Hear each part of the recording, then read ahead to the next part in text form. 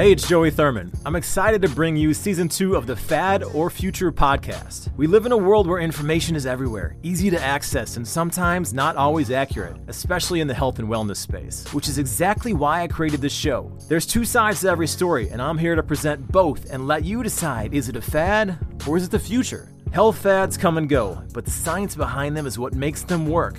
Or fail. I'm bringing the experts to you and putting the facts on the table so you can decide how and where to put your efforts in your own personal health and wellness journey. What's going on? It's Joey Thurman. Here's another episode of the Fad or Future podcast. And do we need our brains? I don't think we need our brains, do we? Do we need to work out? What about working out and our brain health? I don't know. I've got this guy, Ryan Glatt, staring in front of me with a cat behind him, brain health coach, personal trainer, and about a week away from having his master's in neuroscience. So we can say master's of neuroscientist. You know, I'm going to say that you passed everything and you graduated. So we're going to go ahead and do that. What's up, man? Thanks for coming on. Thanks for having me. All right. So you are a personal trainer and a brain health coach. What is that? I mean, you don't need to explain personal trainer. People know what a personal trainer is. What is a brain health coach? So a brain health coach, I would assume we don't need to explain what a health coach is. I guess we'll talk about health coach. So somebody who tells people to be healthy, right? Pretty much. Yeah. Coaches behavior change to hopefully adhere to one or more lifestyle modification type things. You know, it's really just taking what health coaching and personal training and fitness is and gearing it towards brain health. It's actually quite simple in concept, right? Sure. In practice, there's also some things that are quite simple and also some things that are quite complex. But, you know, so much of health coaching and fitness has been geared towards talking about metabolism or muscle physiology or cardiovascular health. And, you know, we have this amazing organ called the brain, right? And we have a lot of issues that have to do with the brain, looking at neurodegenerative diseases, mental health issues, and just people who would like to optimize their cognitive functioning on a daily basis. And so if it's so important, and if we'll get into some of the research, and if exercise and various lifestyle changes can be so impactful for it, why have we not connected the dots? So we have the facilitation of exercise prescription, behavior change, the facilitation of improved lifestyle behaviors. And, you know, those are the things that are most important for brain health. But the people facilitating those things, we're talking about health and fitness professionals, health coaches, physicians, functional medicine doctors, heck, even yoga instructors, really don't connect the dots and don't know how to facilitate brain health specifically like they would a goal of hypertrophy or weight loss. And so I've been in the health and fitness industry for 10 years. I was really drawn towards corrective exercise, kind of a pre-physical therapy. I even became a body worker, specifically a rolfer or a structural integrator. Mm-hmm. But even before that, I was fascinated by neuroscience, studied animal behavior. And the more I started working with people, I noticed these issues that I would come to understand as cognitive issues. They couldn't pay attention as well, or they were easily distracted, or they couldn't memorize our routines, and they were impulsive. And just, I want to understand behavior better. Of course, a type of behavior is cognition. And so I want to understand what cognition is, what are its subdomains, and how can we modify that ultimately to be better or be preventative of it getting worse. And so that's why I got interested in all this stuff. Is I started in the gym, working in 24-hour fitness in my area, and ran my own training business. And once again, you look at me, I'm not the most ripped guy in the world, but more of the nerdy corrective exercise. But I believe neuroscience is the next frontier of health. It's not coming up. It is now. Yep. And I think if anything, quarantine has kind of put a spotlight on that. It's not so, yes, everyone's gaining weight perhaps, but also mental health is really at the forefront of everyone's pain points right now. And so is cognitive issues. I mean, fluency, you may have noticed, has been changed. Maybe your memory is worse. Maybe your attention's worse because of what's going on. I'm sorry. I wasn't paying attention. No, I'm just ranting. Go ahead. So what I'm trying to say is things like weight loss and mobility and hypertrophy are all still very relevant goals, but somehow they don't seem as important anymore, right? Yeah. And of course, there's various ways to get up the mountain there. Certainly the way you achieve brain health, achieve weight loss, and the benefits overlap. They're not separate. But I would just say, if you ask people their major pain point right now, it likely has to do with the mind or brain more than it does the body. Yeah, I mean, I would agree with you. So, and it's kind of about quantifying things, because, me as a fitness expert, it's easy to say like, oh, you're gonna add muscle, you're gonna eat well, and it's easy to see if your body is changing. I think what the hard thing for people is like, how in the hell do you know if your brain's working better, right? It's really hard to sit down unless you're taking some sort of, I don't know, IQ test, or you're doing some sort of brain map, or which I've done before, to see kind of how your brain is changing. But most people don't have access to those kind of high-tech devices, or even the professionals. So how would we know if you're actually getting some sort of benefit out of brain health? And let's backtrack a little bit. You kind of prescribed something for me, and as people know that I'm sort of a human guinea pig here. So I like lifting big weights. I like, being more mobile. I like doing all sorts of different stuff. So you told me to change things up, right?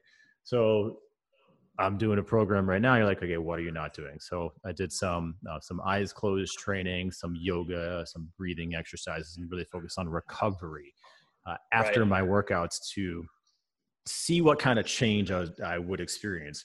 And why did you have me do that?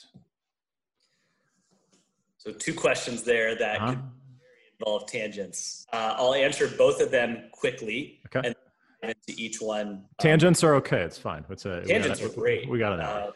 Who isn't ADHD? So the first thing of assessment, and it does tie well into your second topic there of why I recommended you do something you're not doing. But the best way, the most convenient way to assess cognition and your mental health is to see how you feel. And I know that sounds overly simplistic, but it's most available to everybody. This awareness of awareness, we call it metacognition, is seeing how you feel. And the reason that's important is because it's free, it's accessible, it's available to you 24/7. And we will talk about the other tools available and kind of break them into different categories and the different value they each bring. But even if you have a weight loss goal, yes, there's body fat analyzers and calipers and weight scales, and those are readily available. But ultimately, what are people doing? They're looking in the mirror, right? They're subjectively seeing how they feel, looking down, looking at the mirror, looking back at themselves.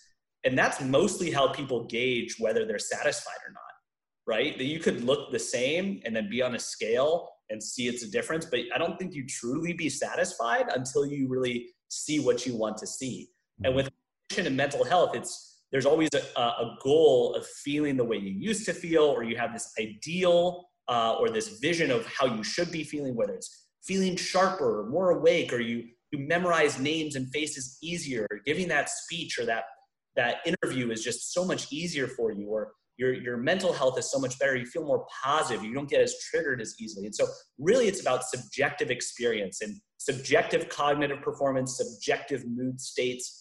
That's really, even clinicians, they will say like, that's really what matters. It's using that as your baseline. And so when I gave you some novelty, and we'll get into why I recommended some novelty and why that ended up being something like yoga, is because I didn't send you a cognitive test. I easily could have sent you a computerized cognitive evaluation, but I think it's not like you said no. It's just like, well, just give me something and I'll see how I feel. Yeah, because that's the thing. So me trying all these things out, and season 1, as I told you in the pre-interview, I was flying everywhere and I was trying all this stuff out and I had access to all of these things that people didn't have.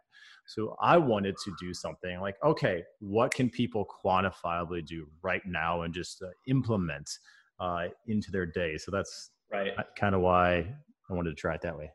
Yeah. And so what did you do though? Your assessment was how you felt. And so you integrated this yoga and mobility stuff. And I didn't tell you to specifically do yoga, but to ruin the ending, there's 3 types of exercise modalities that are really important for brain health: aerobic exercise, resistance training, and neuromotor exercise. We'll define them, we'll break them down, we'll identify their subcategories. The one you were missing was neuromotor exercise. And that specifically, we selected a subdomain called mind-body exercise, not surprisingly, yoga and mobility. Mm-hmm. And objectively, what happened? What did you notice? Yeah. So one, I mean, I think for a recovery aspect, and when I say recovery, I think people are going to think body. I'm saying mind right now. So I took it one step further, and you didn't tell me to do this, but I was like, okay, let me do things that I'm not doing. So I would do some yoga poses. I would also close my eyes and do some sort of tree pose or, down dog, whatever. And I'm not a yogi, but I know enough, right? So I would go into a pose, I would kind of close my eyes, and then I would just focus on my breaths. Sometimes I would do some box breathing. Sometimes I would do some left nostril breathing. But really, I would just kind of focus on not focusing on anything else, just where I was in the moment. So I'd go down into a pose. The neighbors probably thought I was crazy after a run or something. And I would just hold it there, and I would just breathe and kind of be one with myself and, feel where I'm stretching it, feel where I'm stretching, and feel how I'm feeling mentally and physically. And I did find that I calmed down much better. So maybe I was more put into a parasympathetic state much faster from doing that. And I do feel that on days when I really thought about doing this after my workouts, and honestly, it's like some days I didn't do it, but most of the days I did. I was like, let me take 3 or 4 minutes and do this. And do some sort of stretch and hold and relaxation technique. And most of those days I did feel probably a little bit more sharp, but I had to think about, okay, am I getting more stuff done today? Is my, toddler son running around? Is he distracting me enough? Right. Can I refocus? Because that's my thing. Something shiny is over here, and wait a minute. Oh, let me look at the shiny toy, kind of like your cat. But then how much faster could I redirect that focus and come back to it? That's great. And that's on awesome. those days that I actually took that into account and did that, I did feel like I was more sharp, if you will. Great. And so the hypothesis I might put forward is you engage in some duration or dosage of mind-body exercise techniques, and you felt better in terms of refocusing or reallocating your attention in circumstances that may be perceived as stressful or distracting. And therefore that allowed you to go throughout your day in a more efficient manner. And perhaps what was happening in the background there neurologically is that during the mind-body exercise, you're practicing the modulation of brain activity in a beneficial manner. We could be specific in saying maybe it's the frontal lobe and maybe it's executive functions, which are responsible for a variety of things, but reallocating attention, responding to complex, unpredicted situations, planning and organizing, sort of this umbrella term for a variety of different cognitive functions, short-term memory. And yoga and body exercise has been found to improve executive functions, either not so much from a structural perspective in the short term, but likely in the short term, it's a functional change. So function precedes structure. We need more time for the brain to train structurally, but at a larger level, you probably modulated your brain activity for it to be more efficient, maybe the frontal lobe or the parietal lobe, which also has to do with task switching, and we can get into that stuff. But I might assume that's what happened, right? That's great. That's awesome that you found value in doing that. And you did it simply by checking off the box of neuromotor exercise, specifically the sub-check box of mind-body exercise. You basically self-prescribed it. I didn't really tell you to do a whole lot more. You self-organized within that and found it to be valuable, which likely increases the chances you'll do it again, right? There you go. Yeah. I mean, I've been doing it for several weeks now. And I try to incorporate them all in one. To do some sort of stretch and then close my eyes and then focus on the breath work. So I would sort of shut everything out, but I would at least try to hit one out of them, every single time, even if it was 1 minute. Okay, let me just slow down the breathing now and then go back inside and, be about my day. But I did find a lot of benefit from doing that. And I think that's something that people kind of struggle with, because like you said, you look in the mirror and then you can see that your abs are coming in, your arms are better, you lost some weight or whatever it is. But why do you feel like people don't actually take into account working their brain, or specifically exercise and, the functioning of our brain. Like people aren't really focusing on that. I mean, you're obviously an expert in that, but we don't ever hear about this. Even in mainstream, people aren't really talking about brain health and then incorporating it with exercise. Right. Yeah, I think there's a variety of reasons. I think everyone would agree that exercise makes them feel better, right? Physically, mentally, and even if they can't put a name to it, cognitively. And cognition, just to describe it or define it, is a set of mental functions that, to put it simplistically, allows you to interact with the world in your internal world as well. So the internal and external, and interact with them and go about your business using these mental functions. Things like attention, memory, reaction time, planning, organizing, memory, different types of memory. And so cognition is really these mental functions that just allow you to go about the world and acquire knowledge and thought and interpret things and process sensory information. And so people are, even if they can't define it or place their finger on it without facilitation accurately, they're aware of how they feel. If you woke up from a poor night of sleep, how do you feel, right? Let's give some examples from your perspective of what you think cognitively might happen. Yeah, I mean, obviously I'm pretty groggy, often cranky, a little bit of an asshole.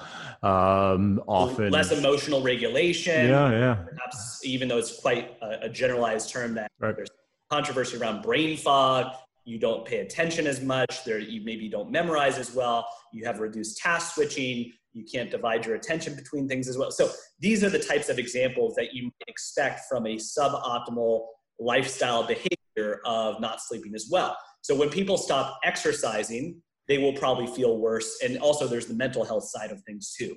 Things exacerbated, they might be more prone to depressive or anxious symptoms, maybe both. And all of those things could ensue. So I think people do connect the dots between exercise and cognitive and mental health. It's just not talked about a lot.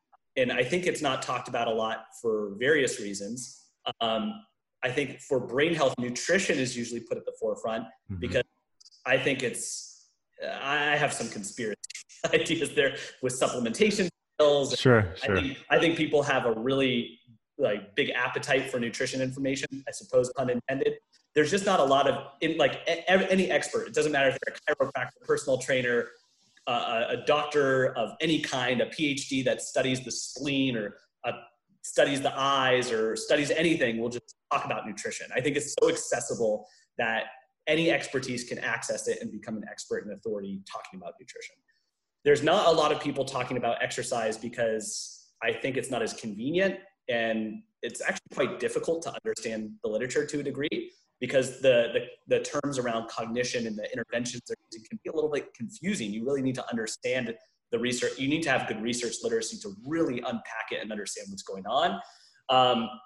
And also, I think people are just okay with sort of generally understanding it. So the popular media will say exercise improves mental health.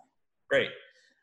Exercise, it releases BDNF, or brain-derived neurotrophic factor. Exercise improves the size of your hippocampus. Exercise increases blood flow to the brain. And it will have these kind of tangential catchphrases, and people are satisfied with that.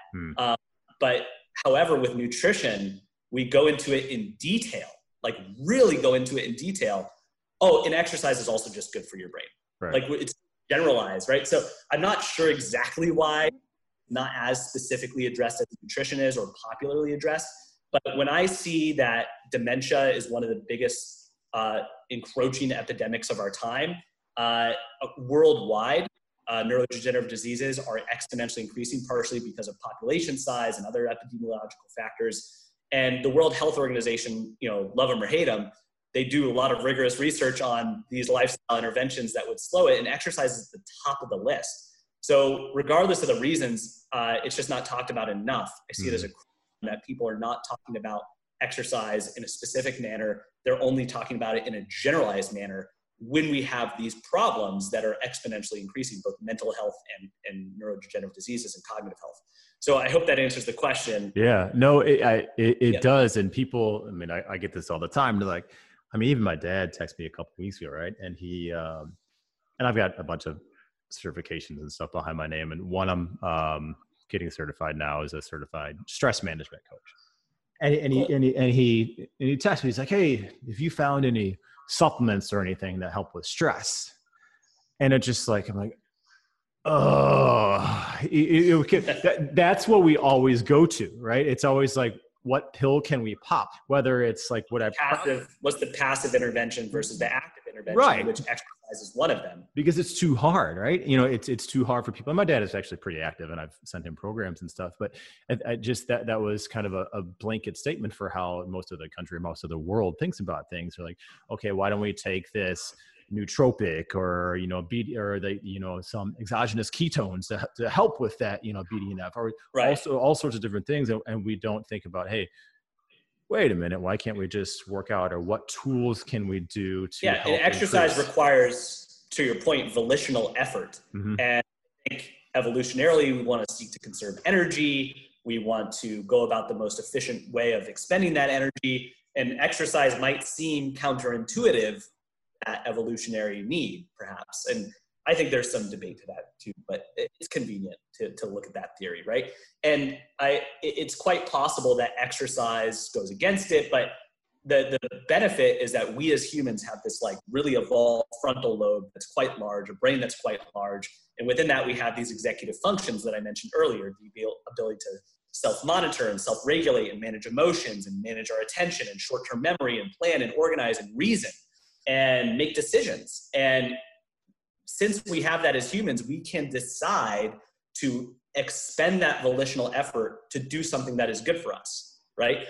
And ironically, exercise can improve those cognitive functions and executive functions and increase the likelihood we're going to do it again. So it's actually this cycle that's fortuitous, but it can also go the other way, right? If you exercise and we can decrease cognitive function, that can go kind of this downward spiral.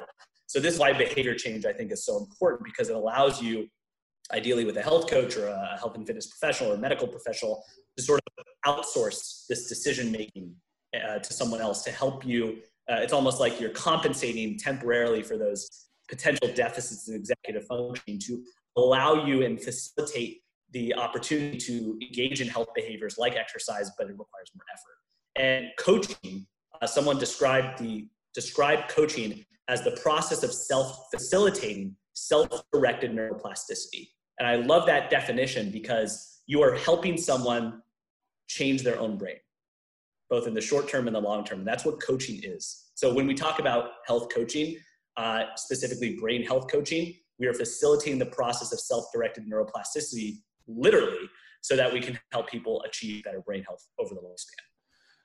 Oh, that's cool. Now, so when you're working with somebody, right, and you're trying to help them gain more cognition or memory, like what different ways of exercise are you prescribing for them? How do you go about it? If somebody's like, hey, right. So I want to brain fog, whatever.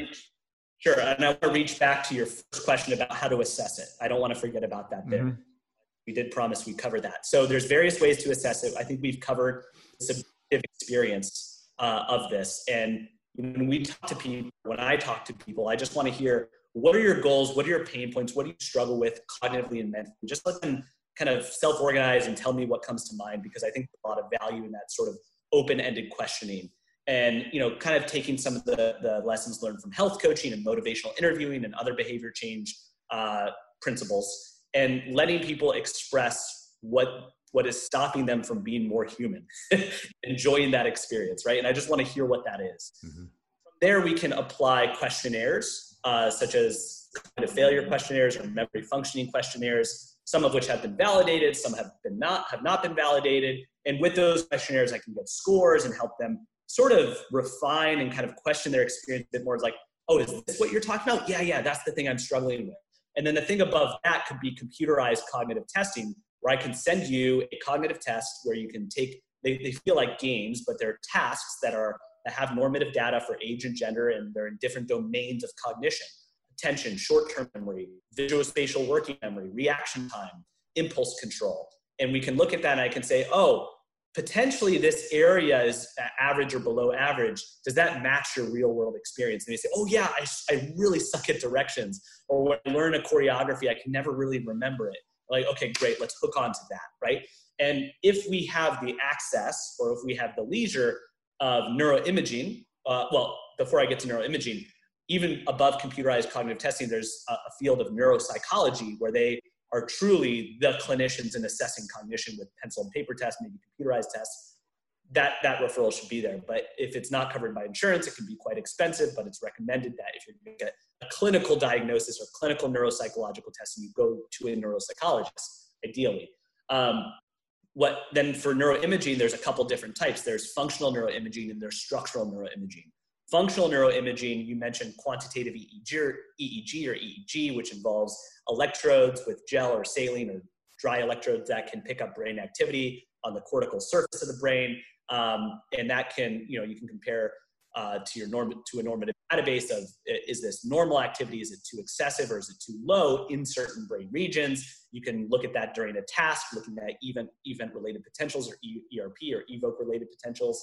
And so you can look at the brain activity under a task condition. There's also what's called fMIRS, which looks at brain blood flow in real time, spectroscopy, if you will. But then there's, of course, structural brain imaging like MRI, volumetric MRI, to see the size of different brain structures of the brain as a whole in relevance to normative data. There's functional MRI, which are very unlikely to access unless you're in a research study because it's very expensive, that looks at brain activity in an MRI and functional connectivity and things of that regard.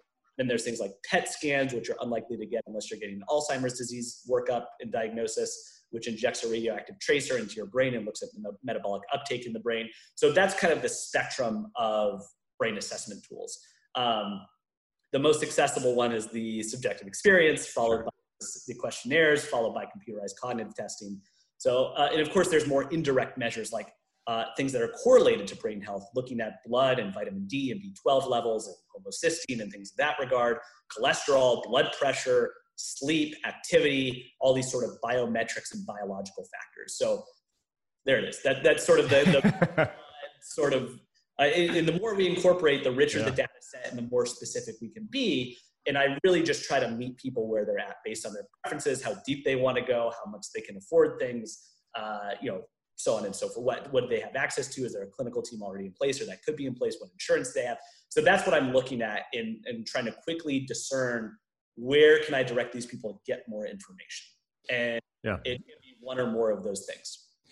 Yeah, I mean, that makes a ton of sense because you can easily get into the weeds with this stuff. And, obviously you talked about nutrition, but people like, okay, what's happening with your sleep? What's happening with your supplements? What's happening with your exercise? And then people are like, oh my God, I need to do all of this stuff to help my brain. I just thought, it can be overwhelming. Yeah, it can be overwhelming. It certainly can get to that point. So and we don't want our intake process to be burdensome. So that's when I say I meet people where they're at. Yeah. If they want that, I will meet them there. Most people say they want everything, but that's not the reality. Yeah, no. This like fetishization of they're fetishizing like medicine and science and neuroscience because people like worship this stuff, right? Neuroscience, people worship neuroscientists, and that's also part of the problem. It's like it's an organ. Let's not give everything to neuroscience. There's a great book about this called The Cerebral Mystique, and that's why I think it's so tempting for certain neuroscientists to come forward and achieve this fame and stuff like that. And I really don't know about that stuff, but this cerebral mystique, we're so fascinated and so obsessed with the brain that we want to freeze that organ and no other organ when we die, so that maybe in the future we can reinstall it into a cybernetic or organ. I mean, we don't talk about the spleen that way, right? No one's going to worship a spleen doctor, freeze their spleen, you know what I mean? Right. Yeah. That's pretty. We don't talk about the spleen. As much as I love neuroscience, it is endlessly fascinating. I also criticize it, and it can be. I think a lot of neuroscience experts have come to the forefront and is kind of like accommodating this egocentric, narcissistic sort of persona of like I am God. It's like let's look at brain health equally to the way we look at other aspects of health, but equal to and often forgotten and often not talked about. That's sort of how Very, very fair. All right. So second rant of the hey, check off the rant. That's pretty good. There might be a highlight in the podcast from that one. Now it's probably the neuroscientist God one. So people, when they're coming to you, let's just talk about like the intake process. Things that that the intake process, and then the things that they can implement, like day one, I mean, you talked about the different modalities of exercise and how they could potentially affect our brains in different ways. What are some tangible things that people can do, if they don't really want to get completely into the weeds and go with a full body so and brain scan? I've assessed their goals. Let's say I've never interviewed this person. It's listening to this podcast, right? As I alluded to, there's 3 different types of exercise: aerobic training, resistance training, and neuromotor or skill-based training. Ideally, we're checking off all 3 of those boxes. Some people are at the place where they just need to get more physical activity. They're not at the place where they're ready to vary their modalities. They're like, why would I do all 3 when I can barely do 1? Right? That's the first step, is we want to get people towards the sort of the minimum. Now, there is no real minimum. Everyone would agree, even experts would say that something's better than nothing.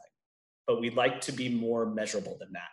And so there's something called the Physical Activity Guidelines for Americans, 2nd edition. And it's, put out in collaboration with the American College of Sports Medicine, or ACSM. And you've probably heard this one, Joey, but people should do 150 minutes to moderate to vigorous exercise, aerobic exercise per week. In other words, 2.5 hours or more of moderate to vigorous aerobic exercise. Now, we might roll our eyes at that as fitness professionals and say, well, that's quite general. That's not very sexy. And that's not, there's a lot more to fitness and health than that. And that is true. But we have to recognize the majority of the world is not there. So I think one of the things we can do as health and fitness professionals, and is just, generally individuals interested in health, is to facilitate that for ourselves and also for others. Because sometimes when we try to make it so complicated, we might feel like a failure if we're not hitting what we might determine to be the ideal.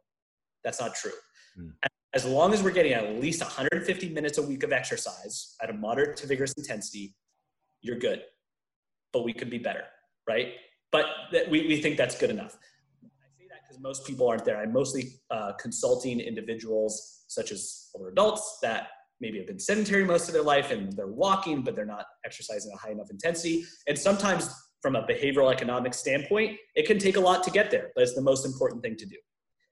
What we can do then is start to vary intensity or duration. It doesn't mean higher intensity is always better. It doesn't mean longer duration or more minutes of exercise is always better, but it's 150 to 300 minutes, right? So sometimes we just kind of build upon that set of behaviors. If we have, let's assume we've established some sort of baseline of this 150 minutes, the makeup of that 150 minutes can be modified and played with a little bit. So that's why I present these different factors or these modalities of aerobic exercise, resistance training, and neuromotor training. And I can describe why we do that from a brain health perspective. But before I do, perhaps it's helpful to describe the shared and generalized mechanisms of exercise in the brain. Would you go there? Yeah, let's go there. All right, let's do it. Let's dive in. So the benefits of exercise in the brain, sorry, did I almost spit out your... It's good. I have a little less coffee left right now, so we're okay. All right. I almost looked like I made you spit your... It was close. It was close. Okay. I'll try to do that. So the generalized benefits of exercise on the brain, there's many. So we like to categorize it into 3 different levels. There's the micro level, where things happen at the very small level that you need a microscope or a neuroscience lab to really look at and understand. There's the macro level, in which neuroimaging can help us image the brain at the macro level. And then there's the behavioral level, which includes mood and cognition. So we talked about those 3 levels in one way or another. The behavioral level includes these cognitive abilities like attention, memory, executive functioning, processing speed, as well as mood. And so that's the one that you can kind of feel, right? You can also quantify it through questionnaires and things like that and test it through cognitive testing. But that's the one that we're going to feel the most. We know that exercise improves cognition and improves mood. And I'm going to contradict myself, because we do need more research on the specifics of the exercise prescription. But research is showing that as long as you're doing something, you're going to improve cognition and mood, right? So as long as you're doing something, we're good. But researchers, including myself, not that I'm more on the research side, I'm kind of trying to bridge the practical with the research, but we're interested in what the differential effects of different types of exercise prescriptions are, right? So does this type of exercise prescription improve memory more than this one, or anxiety more than this one? And so more research is done there. We'll get into that to a degree. That's the behavioral level. At the micro level, we have things that really has the sex appeal for generalized media, which is the neurotransmitters, the neurons, the molecules, the proteins, the hormones, and all of that's super fascinating, right? So let's start with this category of growth factors. Growth factors are hormones, proteins, molecules that are released by muscle, the cardiovascular system, maybe facilitated that naturally occur in the brain. It includes things like brain-derived neurotrophic factor, or BDNF, another protein that's sort of worship for being miracle growth for the brain, and that is sort of popularized by Don Rady in his book Spark. There's VEGF, vascular endothelial growth factor, that basically tells the brain, hey, grow more blood vessels and capillaries because we need more blood. We need more nutrients. We need more oxygen. There's irisin, which is a muscle, or it's a myokine, which is a growth factor that's released from muscle tissue that crosses the blood-brain barrier and also tells the brain to grow and function better. There's IGF-1, or insulin-like growth factor. There's kyuranine. So we could go through all of this alphabet soup of growth factors that media and certain scientists like to nitpick and isolate and then glorify. And all of them are awesome. And in fact, certain types of exercise might facilitate certain growth factors over others. So for example, aerobic exercise might facilitate more VEGF, which is kind of more of a cardiovascular response in the brain, whereas resistance training might facilitate more irisin, which is released from muscle tissue. That makes sense. That makes sense that a more cardiovascular heavy modality releases more of a cardiovascular specific growth factor, and muscle training or resistance training releases a muscle specific growth factor. That makes sense, right? And so that's one of the rationales for having a variety of these things. Then there's the neurons and facilitating the creation of new brain cells, a process called neurogenesis. Also facilitating the connections between those brain cells, synaptogenesis. All of that is occurring at the micro level. Oh, don't forget the neurotransmitters, the dopamine, the oxytocin, the anandamide, the serotonin, the acetylcholine, right? And all of those are released from most types of exercise. And similar to the growth factors, we assume that maybe certain types of exercise might emphasize, not exclusively release, but maybe turn up the volume knob more or less on certain neurotransmitters, depending on the experience, depending on the modality. So that's all that stuff at the micro level. And all of it's dope. All of it's great. We love it, right? The last one's the macro level. And the macro level is changes in brain structure or function. And that can occur at a brain region volume. For example, higher levels of cardiorespiratory fitness and more exercise has been correlated with larger gray matter volume or white matter integrity in the brain. Both of those, in fact, slowing the decline of brain volume, but also brain regions may be specifically affected.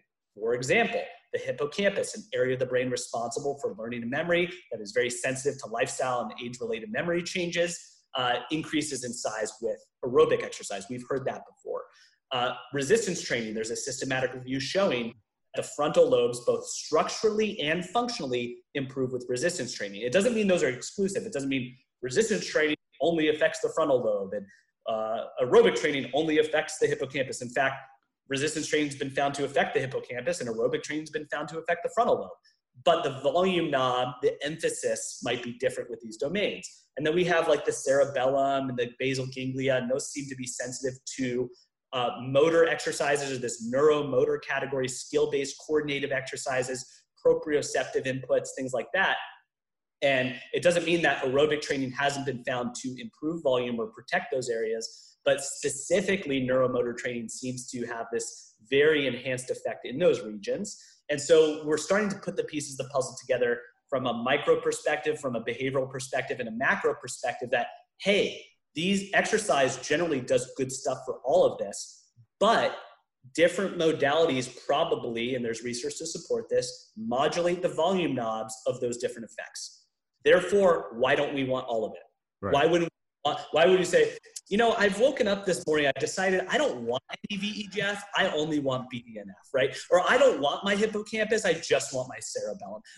Without imaging or without, the goal is to get there actually, to have precision medicine where we can get all of this stuff and say, look, your hippocampus is great, your frontal lobe is great, your BDNF is great, but your cerebellum, it's actually below the average.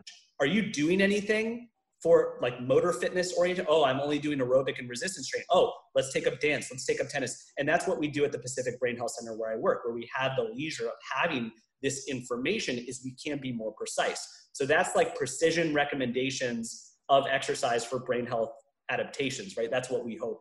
But that should give you an idea of how exercise can generally, and in some cases specifically, affect the brain.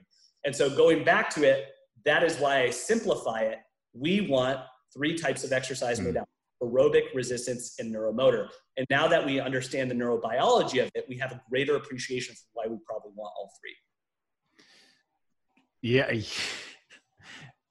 That was a lot. That was good though. That was a good on point tangent, my friend. Nice work. Well, yeah. And it's helpful to structure that information. Yeah.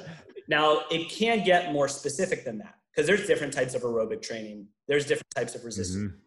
There's different types of coordinative and neuromotor training. Going back to those, what's recommended, like what is recommended for people to slow cognitive decline and improve brain health. We talked about 150 minutes, 300 minutes. There's additional benefits for strength training from those recommendations. 2 to 3 times a week is recommended. It's debated if 3 times a week is better for the brain, but if you can do 3 times, do it. And then neuromotor training. And neuromotor training is one that people really don't talk about. Like, have you ever heard that used in the fitness industry, neuromotor training? Yeah, no. It's really not discussed. And so that's why I like talking about that one more, not because it's more important, but because people just don't talk about it as much. And so neuromotor training includes hand-eye, foot-eye, coordinative, skill-based, proprioceptive exercises that can include 2 specific subcategories. The first one's the mind-body exercise. That includes the yoga, the Tai Chi, the Pilates, the Qigong, the mindful. And it doesn't mean that those things aren't metabolic, because there's so many variations of those things that become metabolic. And it just means that there's a mind-body component there. And we could define that further if needed. But then there's this other category of what I call more metabolically challenging skill-based exercise. It's not to say mind-body isn't metabolically challenging or skill-based, it is. But it includes the dance, the sports, the martial arts, right? And you can see why I try to separate those 2. And so people should be engaging in one or both of those. And we could assume that there's different psychological effects and different vagal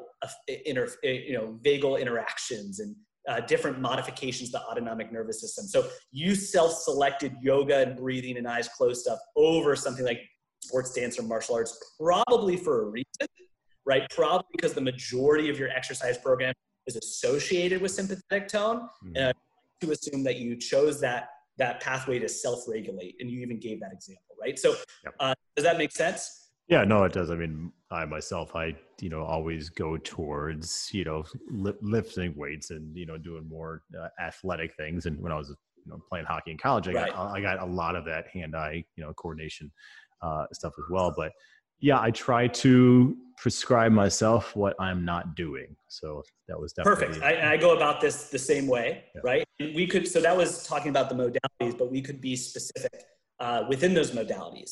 So something that we could theorize that is helpful for brain health and cognition is novelty. And we look at the science of skill learning, we look at the cognitive phase of motor learning, the associative phase of motor learning, and the automatic phase of motor learning. And when I talk to people that maybe have had an exercise program, I ask them about it. And very commonly what they do is, I've been doing the same routine for X amount of years. And that's great because we like consistency, we like lifelong physical activity. But what is the problem within that from a cognitive perspective? There is no volitional thought. There is no cognitive demands. There's no skill that's being learned that's novel. And one of the things we're interested in is boosting brain health. And there's this hypothesis called cognitive reserve, where modifiable health factors and level of education, social support, and positive affect, and all of these things go into building greater cognitive reserve, which is like your brain's gas tank over the lifespan. And if we look at what goes into cognitive reserve, yes, of course, exercise is part of that, but so is cognitive demands, so is novel experiences, stimulating activities. So if we were to theorize how to make exercise a bigger dose response for brain health, specifically cognition, what if our exercise included cognitively stimulating activities, and it was novel and it was stimulating, and maybe on top of that, it was social? And that is much more potent than just a mindless bike ride. on a stationary bike, right? Yeah. That sounds like a more potent pill, potent neuropoly pill for the brain, because exercise has been called a poly pill because it can do so much. The benefit is it has all these different variables that we can tweak. So we should do that for brain health. So if we look at that, if we look at having novel experiences as an acute variable, not just sets, not just reps, not just intensity, but novelty, variability, and also maybe some social contact, the environment that we're in, these are acute variables as well. It's not just about sets and reps. These are acute variables that we should be looking at to modify within these modalities. So if you're going to give some general advice for people, for them to look at what they're doing for hopefully they're exercising and getting that 150 minutes at least. If you're not, just make your priority to get there. Okay. Get there in the most enjoyable and sustainable manner. Right. You might find that you are not exercising or you're walking and you heard that skill-based or neuromotor exercise is beneficial. You realize that you haven't danced in 10 years and you loved it. You didn't know that was metabolically valuable. You didn't know that was neurologically valuable. Now that you know the benefits, you adopted it, and look at that, you're there. Nice. So is there a way for people to incorporate what they're doing now and getting the other factors? So say somebody just loves going on walks and that's all they want to do is go on walks. Is there some other way while they're going on a walk that they can actually work different parts of their brain? I mean, juggle while they're walking, something? Well, let's be general. Getting into dual tasking, I think, is helpful, but perhaps we don't want to say we'll get into dual tasking in a bit, perhaps. But dual tasking naturally occurs in these neuromotor categories. If we wanted to take the walk and we wanted to progress that physically and or cognitively, can we walk faster? Can we walk longer? Can we walk in a HIIT training format where we walk fast for a minute and then slow for a minute? Can we walk in a different environment? Can we walk in a way where you have to navigate a new environment? Can we go from the street to the trail and have to respond to environments and different stimuli within the trail, right? Can we walk with a person? Can we be talking with that person? Can we progress the walking to jogging? And that's sort of, we have different examples of cognitive and physical progressions and regressions there. Yeah. So, I mean, there's no right answer, right? Yeah. There's no right answer. I think we want to give as many options. It's like the restaurant. Give people the menu. You pick what you like. It's all going to be good. And we hope that you're self-selecting the thing that's most enjoyable and sustainable for you. Okay, that makes sense. Now, what about games and apps and all sorts of different things? I mean, I know there's this stuff coming out, right? What are you excited about where you feel like, okay, this actually has some brain health benefits? Right. I'm so glad you brought it up. So I'm a huge nerd. What I didn't get into is I've been playing video games my whole life. I was very fat as a kid. I had a concussion. The way I lost weight and rehab my concussion was a game called Dance Dance Revolution. Yes. I remember this, yes. Did you play it?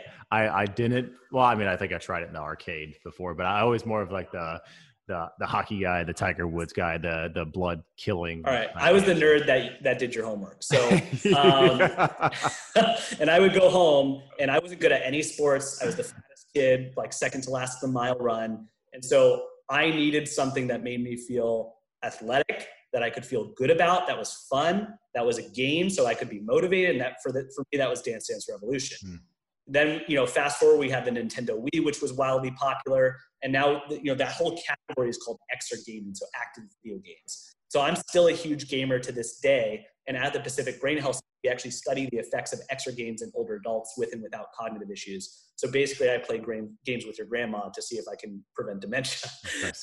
So it's a dream job for me to be able to do that. And we're also carrying out research of, what happens when we combine a little cycling unit with an iPad game that has a memory demand.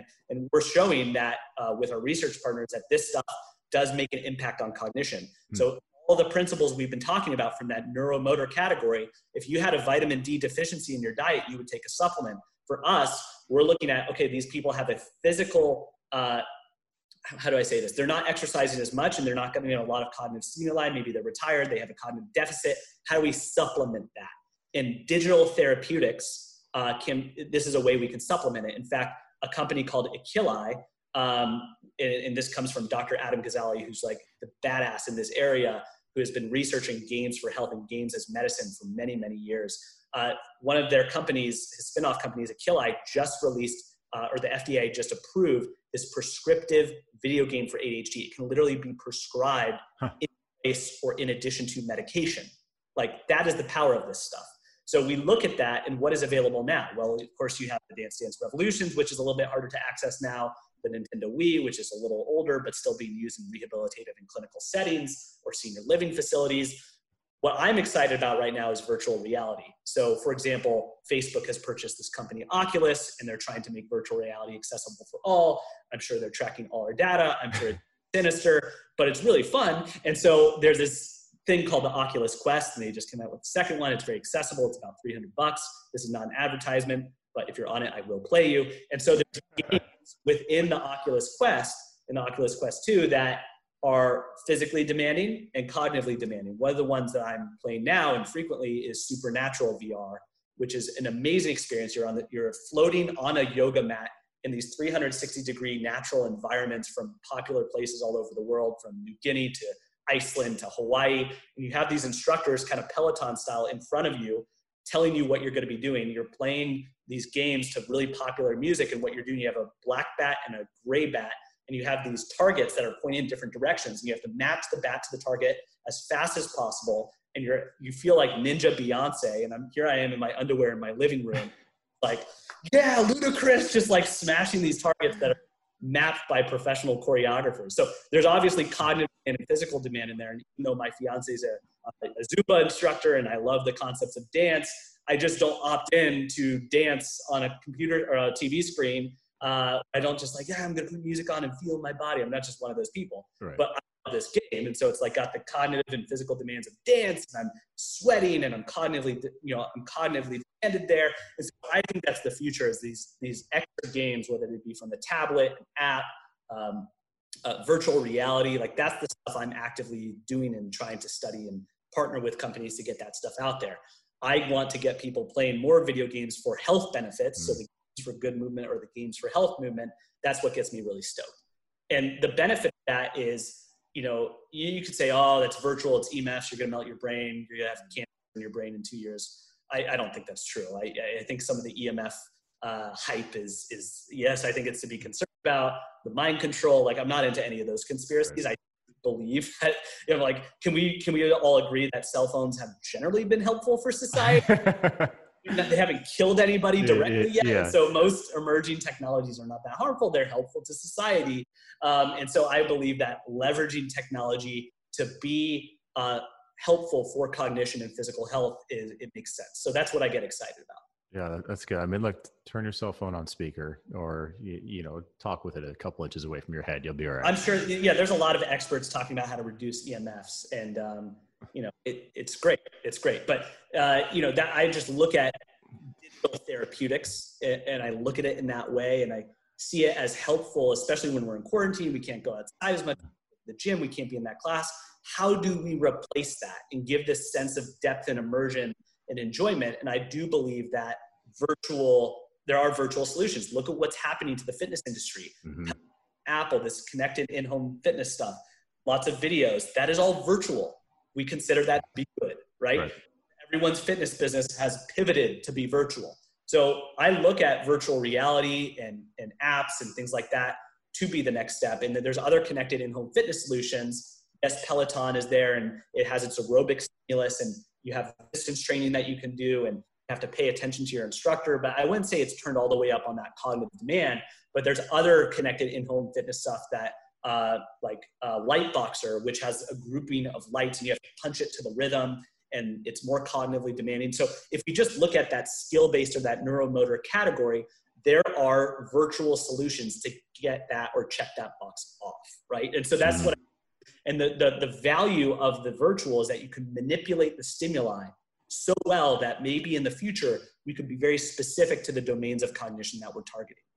Yeah, I mean, actually, so I took a trip last year to IMG Academy in Florida, which is there you go. Which is crazy. I mean, anybody look up IMG Academy. It's basically you're going to high school to play sports, but they they look at everything, and they're sponsored by Gatorade and everything.